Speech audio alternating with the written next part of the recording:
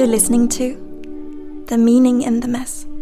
I'm your host, Ella, and I so appreciate you being here now with me, finding the meaning in the mess together. Today, feeling fear and finding freedom.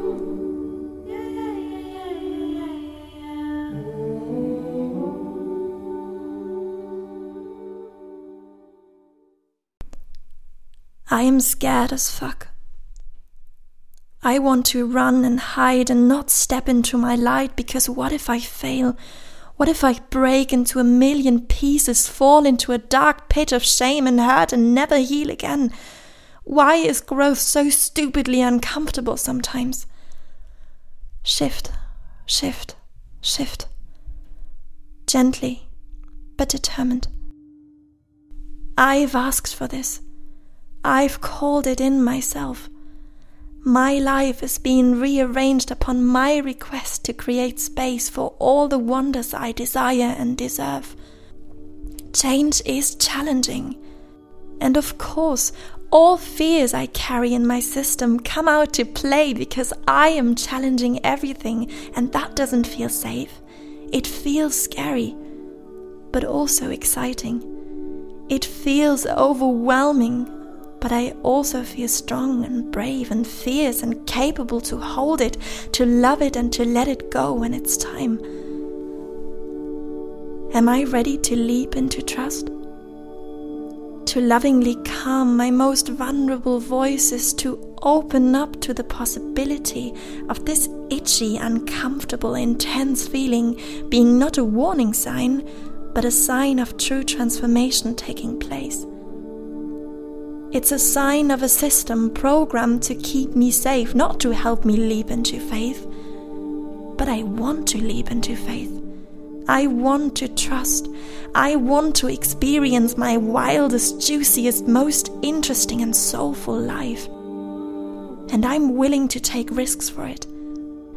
I'm willing to risk to fail and fall and feel like I've lost it all for a while, because in truth, I will have gained either way.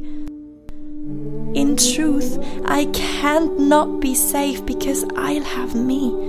I can catch myself, and I'm not alone anymore. This world is full of fear and scary places, but it also bursts with love and joy and endless possibility. That strong will to taste the world, that deep desire to fly, that calling that you can't ignore even if you try your very best, it will carry you.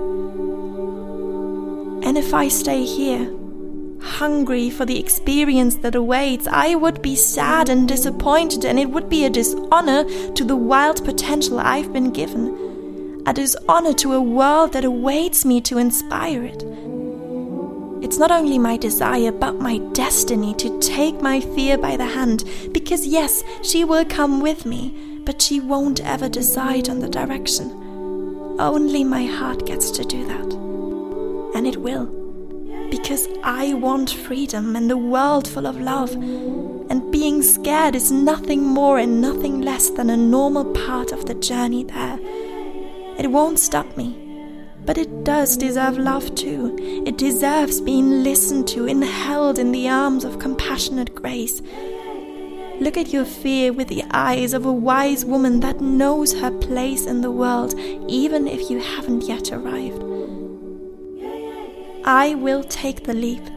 I'll surrender and fly. The earth beneath my feet will always catch me and carry me home to my heart, where I can rest and close my eyes in peace, knowing that I am safe, always. And hey, we might as well have a little fun while we are here on this wild ride of a life on earth. We might as well try and push the limits of our minds a little, because who knows what wonders await on the other side.